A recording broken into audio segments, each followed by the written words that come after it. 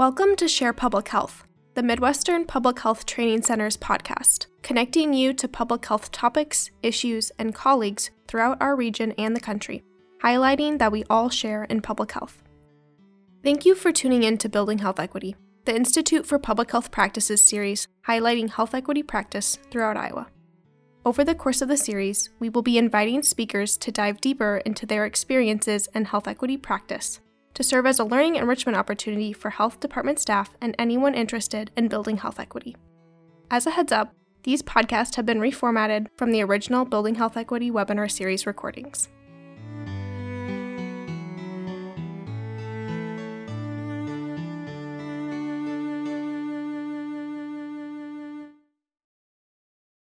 Welcome, everyone.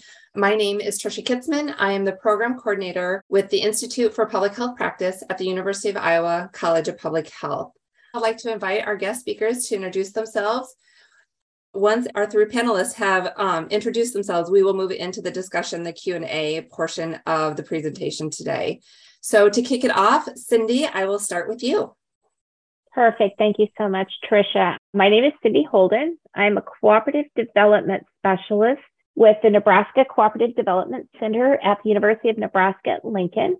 However, I am located in Kearney, Nebraska, smack dab in the middle of the state. And what I'm going to talk to you about a little bit is one of our newest co-op models. We were the fortunate beneficiary of a USDA Socially Disadvantaged Groups grant that allowed us to focus on rural home care. And we are partnering with Northwest Cooperative Development Center to create home care academies within Nebraska. Our impetus, of course, we're aging. I'm not quite at that 65 mark, but it's very close to me. Currently, 1 in 5 Americans will be over the age of 65 by 2030, and Nebraska is not far behind with 16.2%. Currently, people over the age of 65 actually outnumber children under the age of 65, and that statistic is getting close to Nebraska as well. 10,000 Americans are retiring every year, and in case you don't read the news, in both Nebraska, Iowa, and most of our rural communities, rural long-term care facilities are closing, which means people don't have care close to home. And if they want to stay at home, they need to have someone care for them. So this is why this topic was important to us and why we qualified for a USDA Socially Disadvantaged Group grant. Believe it or not, personal care workers are the fastest growing job in the country today. It is part of the healthcare industry, but its specific sector is very, very closely growing. The demand for these positions will increase by 70% in the next 20 years. Within the next 8 years, we need to add 2 million direct care workers into this industry. It's difficult to recruit. Low wages, few benefits. These tend to be close to minimum wage jobs. And by minimum wage, we're talking wages of between $10 to $15 an hour. And most of these jobs do not offer health insurance. And just like the rest of our workforce, people that are in this industry are aging out. And because it's really an industry that has a lot of demand on us as individuals, there's a lot of turnover. Currently, there are co-ops that provide home care on both coasts, as well as down into Texas. We're partnering with this group here in Washington because they have successfully started 4 that are working and 1 that is emerging in Washington state. So, as I said, I work with Cooperative Development Center. A co-op is a member-owned, democratically controlled business. It operates in a manner that is mutually beneficial to all of its members. Co-ops tend to provide higher wages, as well as they meet the needs of their members. So if you think of it, it's a private business that the people who own it are also the people that work for it, and they make all the business decisions. So unlike going to work for a home care industry business that's a private LLC, you don't have administration over you. You are the administration as the member. So member owners set wages, benefits, policies. They say how the business is managed. They get to decide what type of care they provide, and all profits go back to the employees. So this is why we selected a co-op model. This creates living wage jobs, lower turnover, as well as democratic workplace influences within the entity. So if you want more information on our project for this discussion, as well as all of the work we do at the Nebraska Cooperative Development Center, just visit our webpage. Wonderful. Thank you, Cindy. Devi, I will have you go next. Okay, good afternoon, everyone. My name is Dr. Devi, currently a senior student in the Master of Public Health in the College of Public Health, University of Nebraska Medical Center. So I've done my bachelor's in dental surgery for my graduate degree. And after that, during the COVID pandemic, I was really inspired and motivated to work more closely on the health equity in rural and remote areas. So I got into the Master of Public Health course, and my concentration is epidemiology. So during this summer, as a part of my course curriculum, I've had an amazing opportunity to work in rural communities. I was approached by the University of Nebraska Lincoln about their special initiative called Rural Fellowship, where I need to groups of people go into small communities and work on their culture and explore their opportunities in order to create a equity model. So it's called Rural Fellowship Program. So I would just like to talk very briefly about whatever things that I did in this summer, and we could just take it from there. So what is health equity or anything? As a matter of fact, equity is having an equal opportunity in order to achieve their health potential, or if you say economic potential. And basically nobody is actually disadvantaged to reach their full potential, irrespective of their caste, creed, or race, or social or economic conditions. So this is what everybody is trying to achieve, and this is what humanity is trying to achieve. And I guess that's why we are here right now. So during the fellowship, I have faced a lot of challenges and barriers, you could say. And I'm sure that everybody might get to see them if you go to rural areas in any kind of state in the United States or in the world, because small communities, they are lacking the awareness, or because of the outreaches, because of availability of resources. That's what we're trying to do. So I would say getting to know about the community is kind of unique. Each and every community is unique. So that's the main challenge that everybody is going to face. And also their economic needs, their social status, their housing. You could easily see, based on your hometown or where you grew up or where you moved to, there are a lot of differences in social housings. And also their expectations on how their community should look like in the next few years, or what they're trying to see in their community. For example, grocery store, big malls, movie theaters, the list goes on. So also some towns have this kind of complex. This is what I've faced right now in the summer. Small town or big city, they have that kind of complex. We are a small town, nothing gets done. So bias is, of course, it's always there, but it's our job. If you're trying to go there and do something about it, or just trying to learn about it, it's our job to take that away. So that's what I faced. And also their needs are so unclear. I don't know if you guys have noticed, if you go to a small town or if you're passing through town, they would say, we would like to see that. We would like to see new jobs. We would like to see big buildings, but they're very broad. They're not focused. They are narrowed down because they don't have much knowledge in that aspect. And most of them are in entry-level jobs, their economic conditions. So also their lack of community engagement. As a matter of fact, businesses, each and every business, they would feel that they're competitors, and they don't actually feel that they're part of one community and willing to work towards one goal. It's what they need to do. So these are all the challenges that I've faced. So moving on to the next thing, I am in the practice of public health, and I believe, based on what evidence says, we believe that these are the three pillars of public health: community health assessment or any kind of assessment. So whatever their needs are, we need to start with an assessment.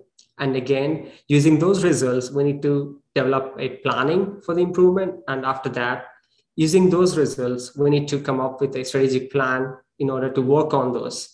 Like I said, broad to narrow mind work this is. So this is the whole process of how health improvement planning takes place. These are the stuff that have been working all these years. So they have come up with this. So first of all, we need to identify some stakeholders who would benefit from our health improvement planning or health equity in a small town or in a big city.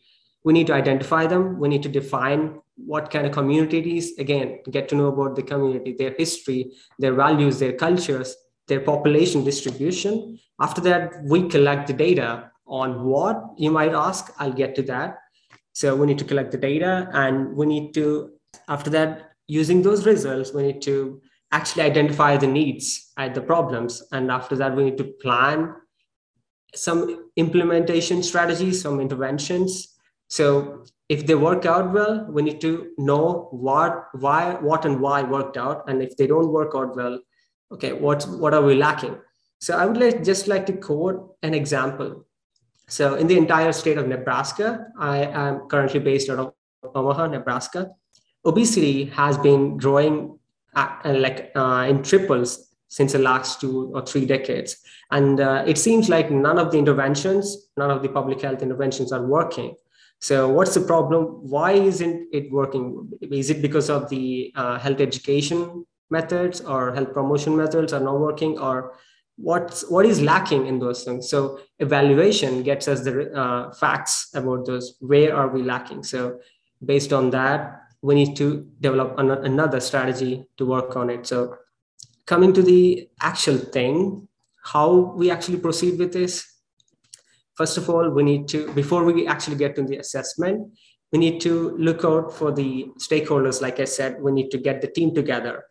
What kind of team would make an assessment for collecting the data, for analyzing the data, and also presentation of the data? So we need to put together a team, identify the resources. Funding is an important thing in small communities because of lack of resources, because it may be a far distant place, or it may be close to states end. So we need to look for the resources. And also, like I said, community engagement. This one is really important. So again, I am kind of focusing on the community engagement. There's a reason why. I would like to tell you a story about it. Just 1 minute. So I have been working in the summer with a lot of business partners. So I needed to actually reach out to the small community, and I've had no idea about their culture, their values. So what I did was I kind of went into the community and started talking to random strangers in libraries and public places, and learned a lot about them in a span of like 1 or 2 hours. So, and made new friends out of them and tried to include them in whatever activities that I did, because the word gets out in small communities. Everybody knows each other. So again, after we collect all the data, we will analyze it and present the data. So I would like to end my brief thing with this, whatever I did. So it was a city called Wakefield. It's a small town in Nebraska.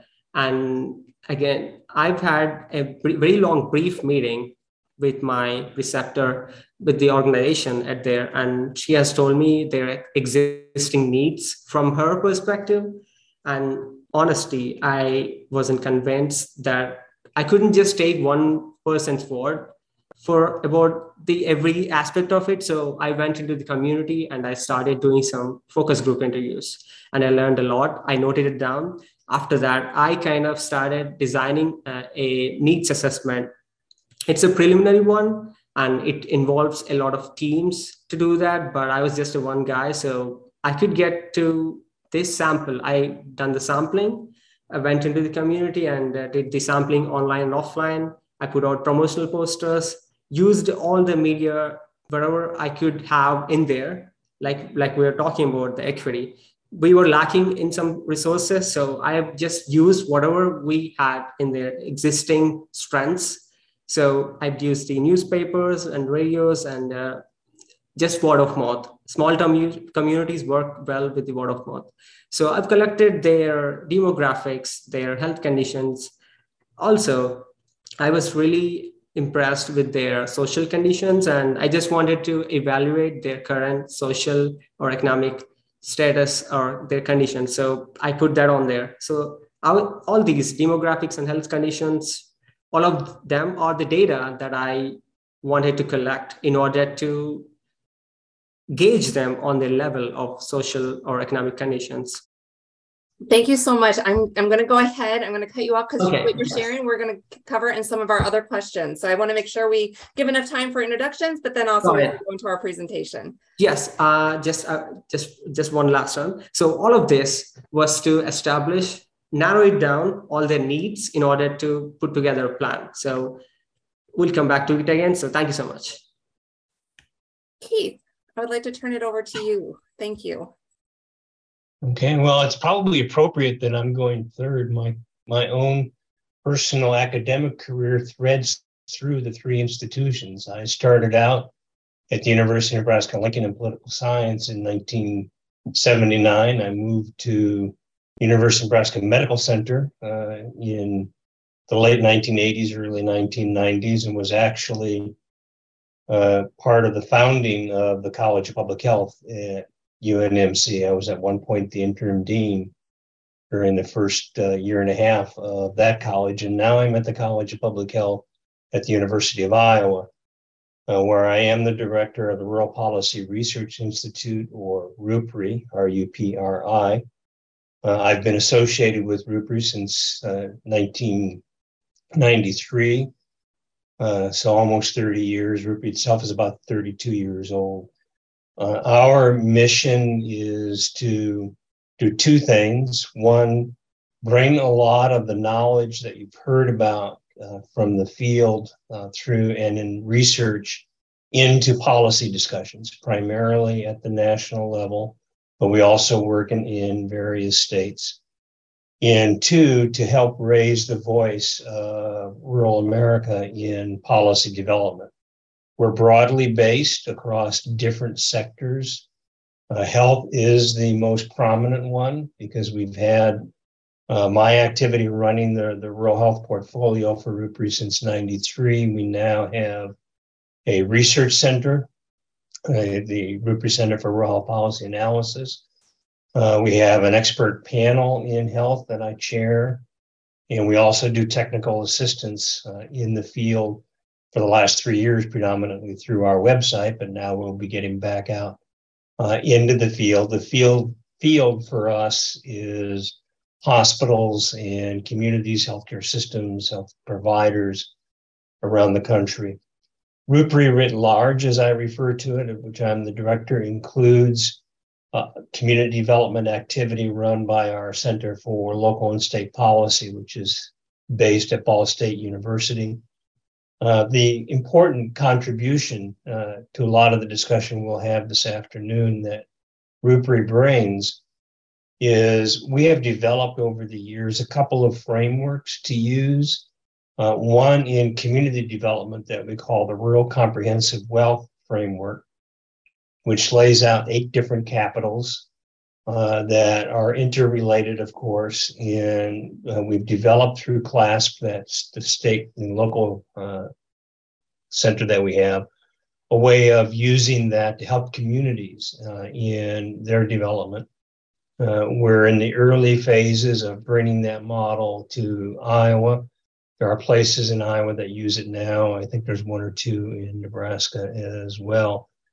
In the health sector, we have a framework called the High Performing Rural Health System, which uses 4 pillars: access, affordability, community-based, and quality, with a foundation of equity.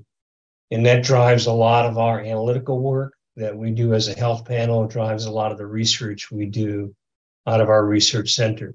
Both of those frameworks are easily accessible through a website that I put into chat, the rupri.org website, which also includes, if you go to focus areas and health, you can see everything the health panel does.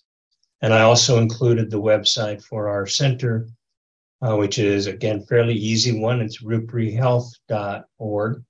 It's actually based out of the University of Iowa's website, and that includes all of our publications and presentations. I want to stop there because I'm anxious to get to those questions. Tricia, so I'm going to turn it back over to you. Wonderful. Thank you, Keith.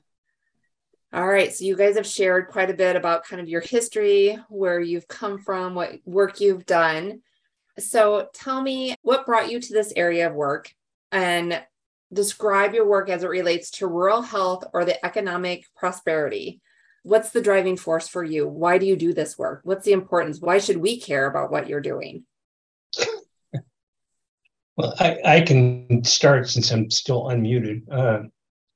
What drives me is a real strong passion to be of help to rural people. I'm not of rural origin myself. I grew up in the areas of Milwaukee and Kansas City, but I married into a rural family from the panhandle of Nebraska, Chadron and Alliance, that part of the state. And I've just come to really love rural people, rural culture, want to do whatever I can to help with it. During the years, I've been heavily involved in advocacy as president of the National Rural Health Association, president of the Iowa Rural Health Association. So my passion carries me far beyond research. But in research, I started out, ironically, in urban politics and public budgeting. I moved into health policy and then into rural, in part to capture an opportunity. Being at UNL in Lincoln, Nebraska, I was identified in my field of health services research as rural.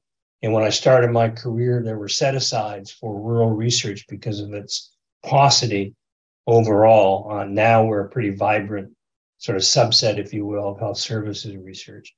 But that was an opportunity capture that matched up with, as I say, really strong passion on behalf of rural people and places.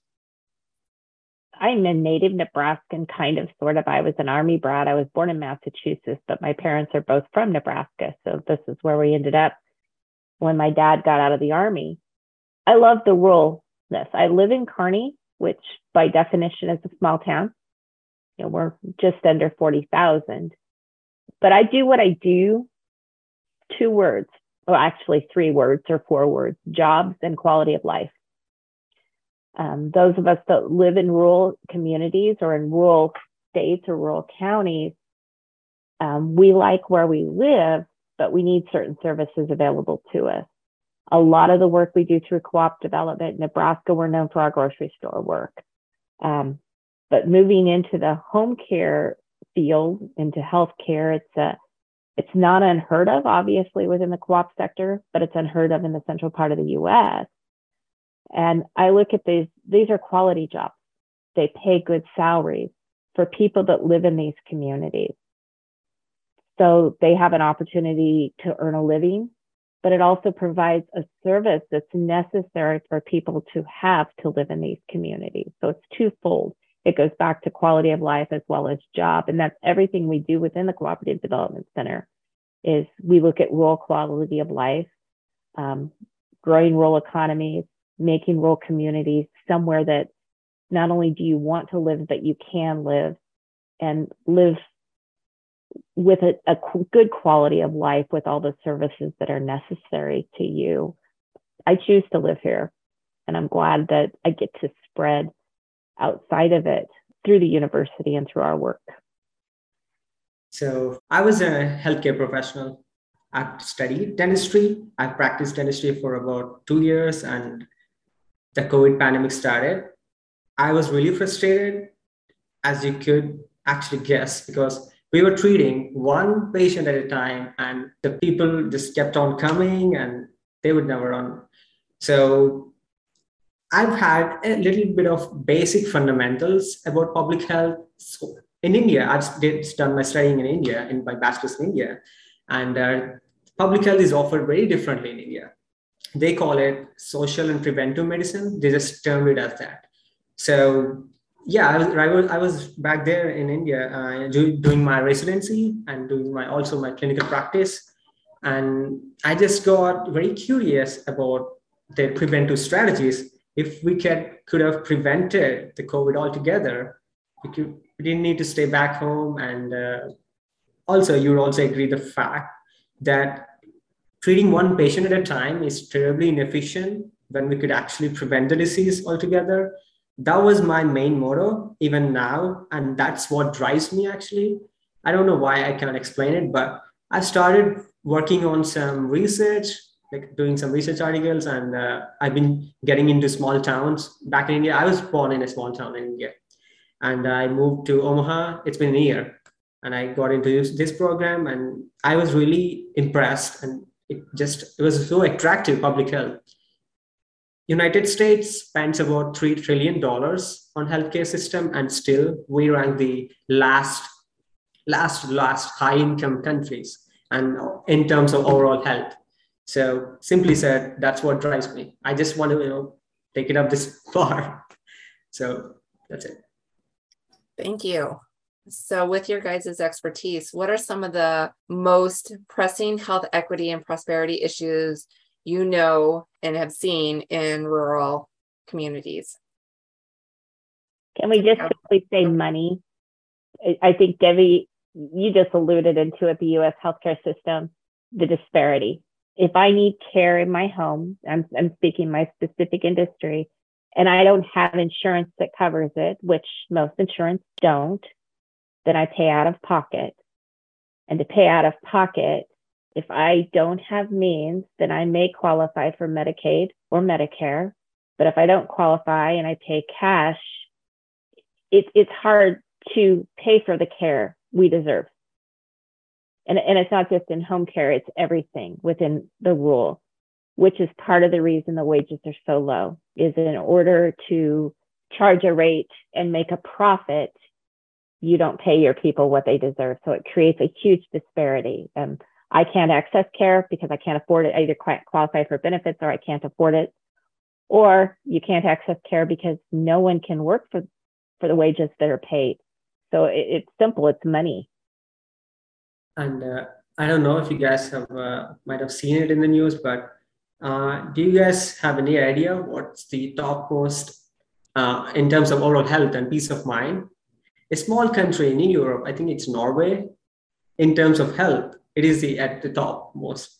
You know why? I mean, from what I could see from my research, they have a universal healthcare system, health insurance system, and it covers everyone at an affordable price. Like I think about in terms of USD, 80 or $100 for every month or so. And the health insurance, it's a really big deal. I would just like to relate to some experience that I had in this last summer. During my needs assessment survey, the study, I found out that majority, almost 75% of Hispanics in Wakefield, which is 50-50 Hispanic and whites, so they were not having health insurance. You might even wonder why, because they don't know about it, or why not? Like, is it not reaching out to them? They don't just care about it.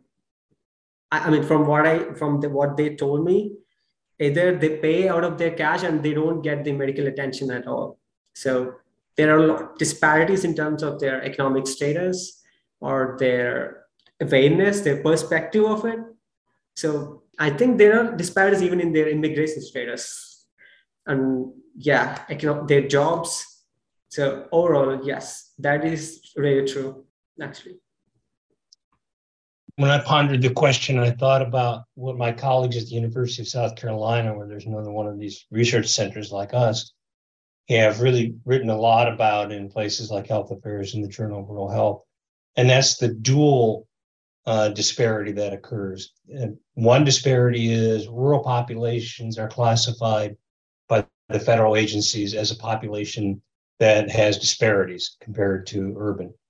And then that gets compounded for subpopulations within rural. And I reflect on some data that we've published out of our center on death rates from COVID-19.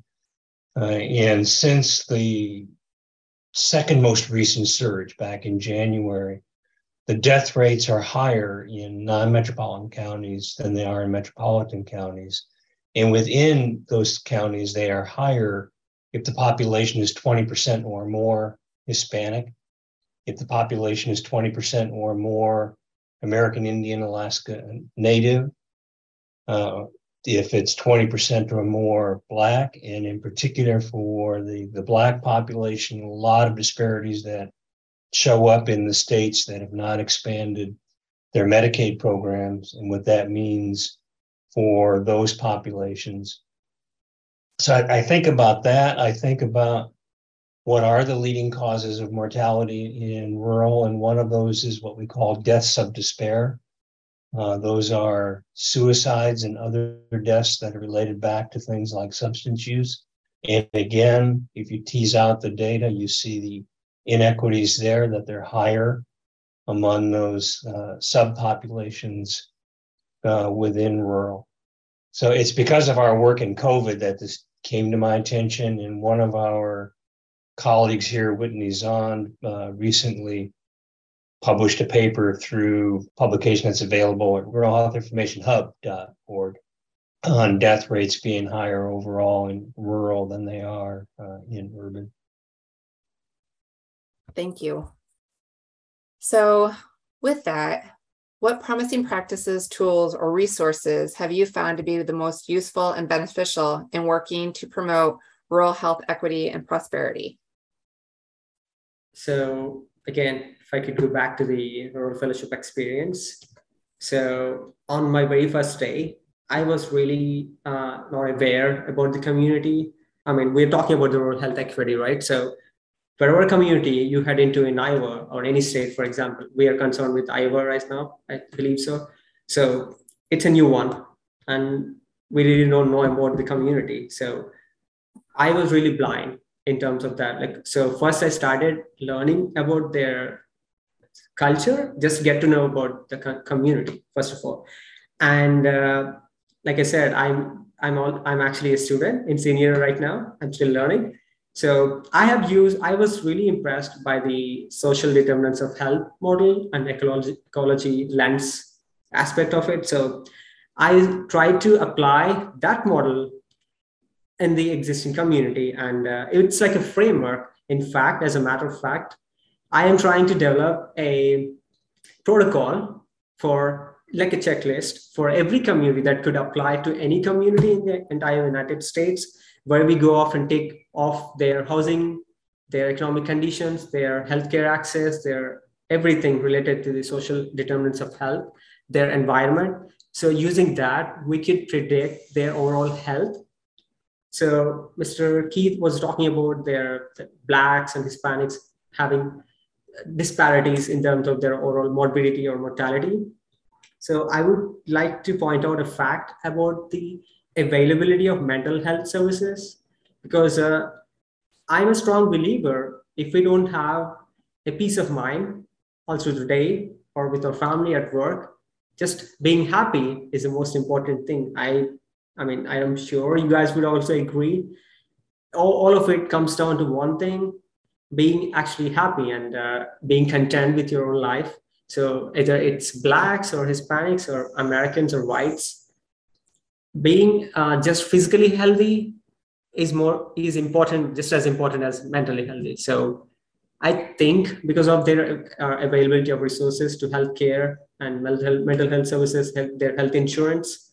So the tools that I could say that work well for me were using the social determinants of health aspect of it. I'm still trying to develop a protocol for it, a framework where we could run into any community in any state, even in Iowa, and try to assess and evaluate their needs. And based on that, we try to focus on priorities and try to work on them using a team. So that's what worked for me. I really like what you were saying. And, you know, when you put this question to us, Tricia, my first answer was Zoom, because it's allowed me to work with groups nationwide without having to travel. But along with that, models that work. This model was actually brought to us by a person who relocated from Washington State into Lincoln, Nebraska. And they had worked for a home care cooperative, and they said, is there anything like that in Nebraska? And we're like, no, but let's investigate. And so we connected with the group in Washington State, and we said, we could do this in Nebraska. And our whole goal is to provide a service in a rural community. And I like what Keith said, disparities, rural communities. I live in Kearney. We have the services that are necessary. Some of them are a bit limited, but we have things available. But you get not too far away, and you're basically told if the care facility closes in your community, well, I guess you're just going to have to go to the closest facility, which is 30 miles, which 30 miles traveling in a Midwestern winter can be an issue for family members. So you're forcing people out of their communities. And so we're looking at, and that goes back to that mental health. And are you happy? Do you have what you need? Do you feel safe? Do you feel secure?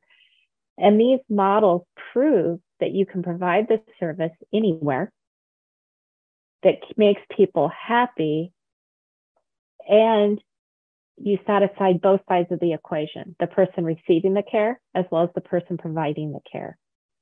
So both people can now provide care, because one of the comments that was brought up when we started researching was the care providers. If facilities close, they don't have a job in their community now. So not only are the patients moving 30 miles away, so are the care providers. So it's this circle of, the model works, delivering the model into rural Nebraska, again, thanks to Zoom, and finding the partners that can help us connect all the pieces together. And because going back to mental health and happiness, that is the key to surviving in a rural community and delivering rural health care. It's a huge part of it. I think COVID taught us a lot about why we need that mental aspect in healthcare. Well, you might expect this from somebody who runs a research institute and a research center. I think data are really important. It's really important in the policy world, especially to be able to make the case. And making the case requires two elements, one being strong data analysis and the other being really effective, powerful stories that you can tell, which from multidisciplinary research, the former takes people like health economists, the latter takes people like anthropologists, and we have all of that in our mix. Right now, I think there is a great opportunity to use data and stories to inform policy implementation, particularly at the national level. As you may know, President Biden, in his first day in office, Inauguration Day, issued an executive order related to equity across all federal agencies and to implement programs emphasizing equity. They are doing that. They're doing that through proposed rules and regulations that appear on their websites and in the Federal Register. One of the things that we do in our health panel is we write comment letters every time those proposed rules come out to try to inform the development of policy. And I know that those are read and used by the agencies. So we have more opportunity now than we've had in a long time. And this goes back more than just one presidential administration. With that emphasis and all of the agencies engaged in that activity. And similar things are happening at the state level as well. And I think the best way of presenting a lot of that is to go back to things like the frameworks that I offered earlier. And I think particularly about the comprehensive wealth framework, because your question was rural health, equity, and prosperity. And you cannot address those by staying within the lane of a single sector like health. You need to move beyond that, and that's where that comprehensive framing becomes so intriguing and important for rural communities to use and for our policymakers to understand. Thank you. We had a question come in through the question and answer box, and so I am going to read that out loud and have you guys work or answer that for me if that's okay. In what ways have each of you capitalized on the many strengths in the respective rural communities you engage your work. Could you offer one specific strategy as an example? We always say through our center, you know your community better than we do. I don't live there. And that's so important to remember that. So when we go into the community, the people we're working with, and throughout this Home Care Academy, I'm working in 3 separate communities specifically. We've engaged in 8, but I've got 3 that I'm working with currently to form the first co-op. They know their communities. They know the movers and shakers. They know the resources. They know the needs. And so they bring their expertise into the conversation, and then I can help almost coach the conversation. I don't make this happen. They make that happen. And so the strategy is just recognizing that they know what they need.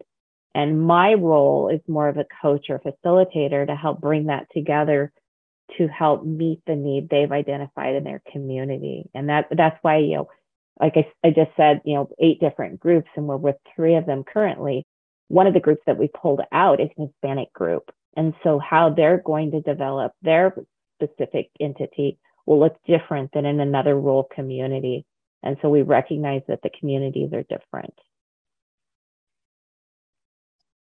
I think that was incredibly well said, Cindy. I think very little that I could add to that. The one thing I would add is sometimes if you're coming new into a community, if you can try to identify the 2 or 3 key leaders in the community that can help you then network beyond that into the other organizations. For us in healthcare, that is often entering through the local hospital, but not always. One thing that we've learned is the hospital is not always in the best position because they're not necessarily the most trusted organization in the community. And one example of that's some work that Rupri did years ago in Humboldt County, California. The entry there was through a local foundation that was trusted, and they were able to bring people together as a neutral entity within the community. Both of you are very well said. I completely agree with you. And as a matter of fact, my fellowship may have ended, but I've decided to volunteer. I'm still associated with that small community. So one thing to the question, the very first advantage that I had, and I still have, was having good relations with the community leaders, Mr. Keith and Ms. Cindy was telling about. And also I have currently for each and every group, for each and every different sections in the small town Wakefield. For the Hispanics, I have a contact. For small communities, for the kids, I have a contact. So make good relations and identify some key stakeholders or community partners so that you could always reach out to them. And as they were talking about, I really didn't know about that town. And I just went there and been there for 10 weeks. Quite literally not possible to learn each and everything about the community. I may never could actually to the full extent. So it's their community and they know it better. I completely agree. So in order to do something, in order to actually make an impact and see an impact, it's better, whatever we come up with, make it visible, make it work through the community partners, to your relations, your professional contacts, and always have good relations. Make the community engagement a go thing and just keep it going. That's what I would suggest. And that's what I did for my community. Wonderful. So we have another question in the question and answer box. How do you identify the communities themselves? For us, it's word of mouth.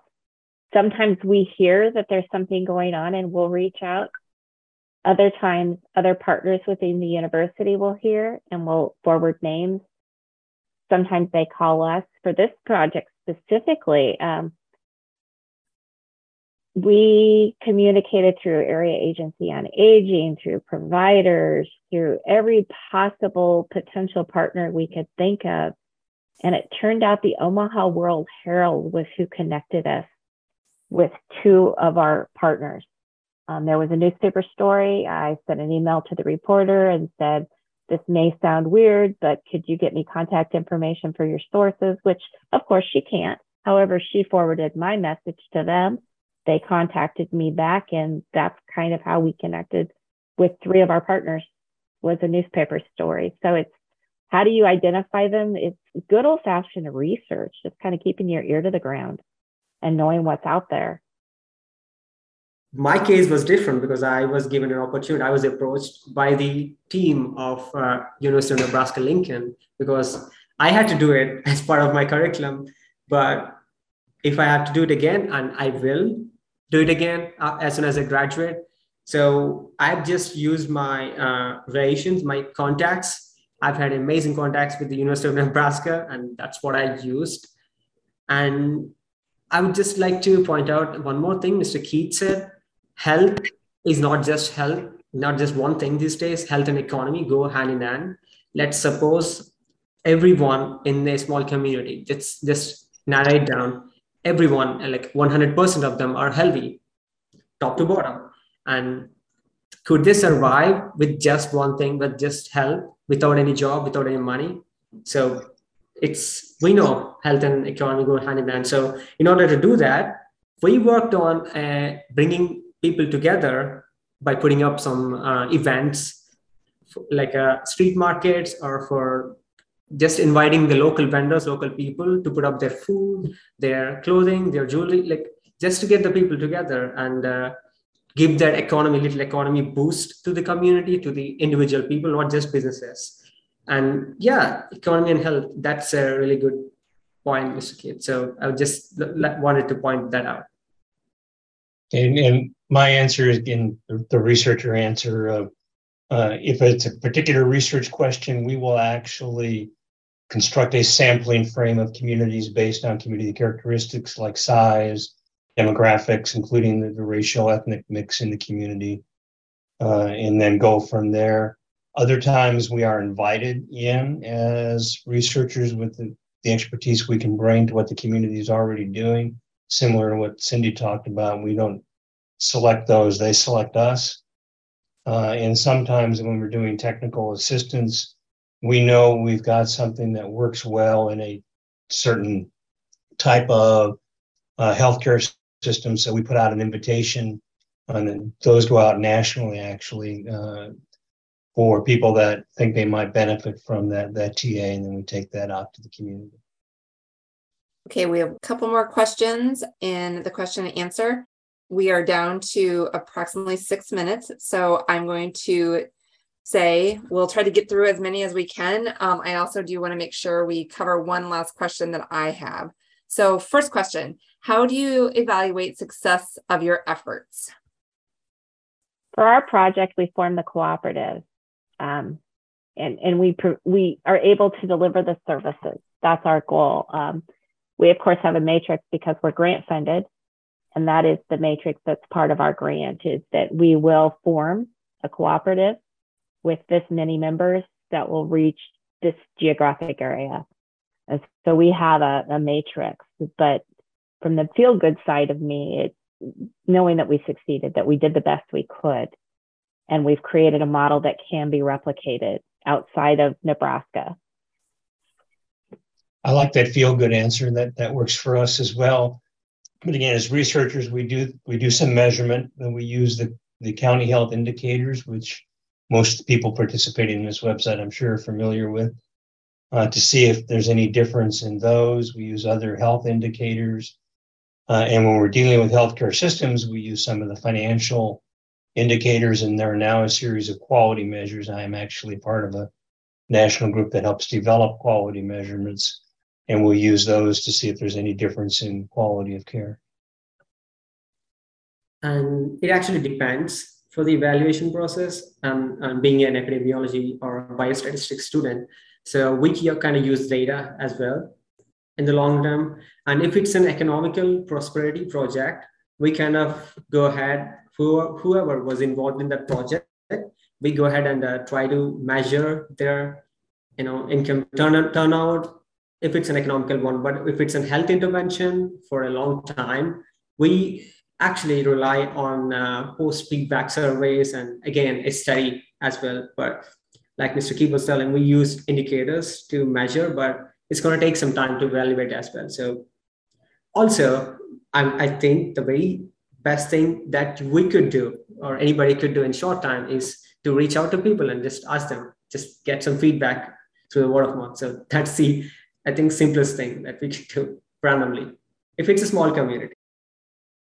So I'm going to wrap up with combining these two questions, my last question and then the question that's in the Q&A.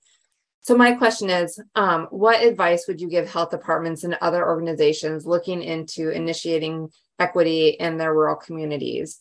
And I think that dovetails into the question that's also in the Q&A of any recommendations for continuing to expand their messages and their initiatives. So with our last 3 minutes, I will let you guys take over. Find partners. Don't be afraid to learn new things. Don't be afraid to reach outside your comfort zone. Look at models, find the need, find what you can do. And, we always say teamwork makes the dream work, and it really does in all aspects of our work, but especially in any time when you're looking at equity. When you bring a group of people together, we can achieve amazing things. And don't be afraid of it. This is not my area of expertise. My degree is economics, but I can do this work with a little bit of research. I heard some great advice yesterday in a symposium I participated in on the human services side, which is closely related to health. And it was all around equity and how to move upstream, which is one piece of the advice, get closer to what is causing the actual issues that you're confronting. A lot of our conversation yesterday was, we've got to get to poverty. That's the root cause. And how do we get to that point? So child tax credit, for example, became a major topic item. But one of the quotes I wrote in my notes from that discussion was, ask people what they want and give it to them. And boy, that's powerful. And I intend to use that a lot. Another one was, let people with lived experience lead. Experience is as profound as lots of schooling. Another one was not taking the emergency room approach. And Band-Aids are not effective, which is kind of like getting upstream, all of which resonates well with everybody in this webinar because we're all in public health. And that's really where we need to be headed. I would just like to close it with whatever I could add to Mr. Keith. So talk to the community more often, talk to people more often, as in from a health department aspect, and try to do a lot of promotions. That's all I could say on top of what both of them said. But whatever you do, just make it known and do a lot of promotion and use all the tools necessary and just get that to people, and they would understand. Otherwise, they feel like nothing's getting done and they're not even giving them attention. So just talk to them, listen to their needs, and just give them assurance and just start working on it so that it gets done sometime in the long run. But just make it known, whatever you do. So.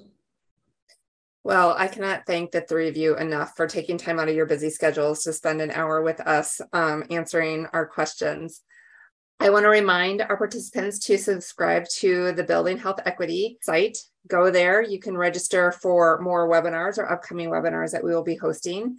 The next webinar will be Food Access Equity, giving everyone a seat at the table. Again, Debbie, Keith, Cindy, thank you so much for your time. I appreciate it. Have a wonderful day. Thank you for joining us today. Special thanks to Trisha Kitzman, Cynthia Maharani, Natalie Peters, Melissa Richland, and the speakers who have shared their expertise with us. Theme music for the Building Health Equity podcast series was composed and produced by Dave Hoeing and Roger Heilman. Funding for the Building Health Equity initiative is provided by the Iowa Department of Health and Human Services. Please see the podcast notes for an evaluation link and transcript. For additional resources and information, or to view the video webinar recordings, please be sure to visit www.buildinghealthequity.com.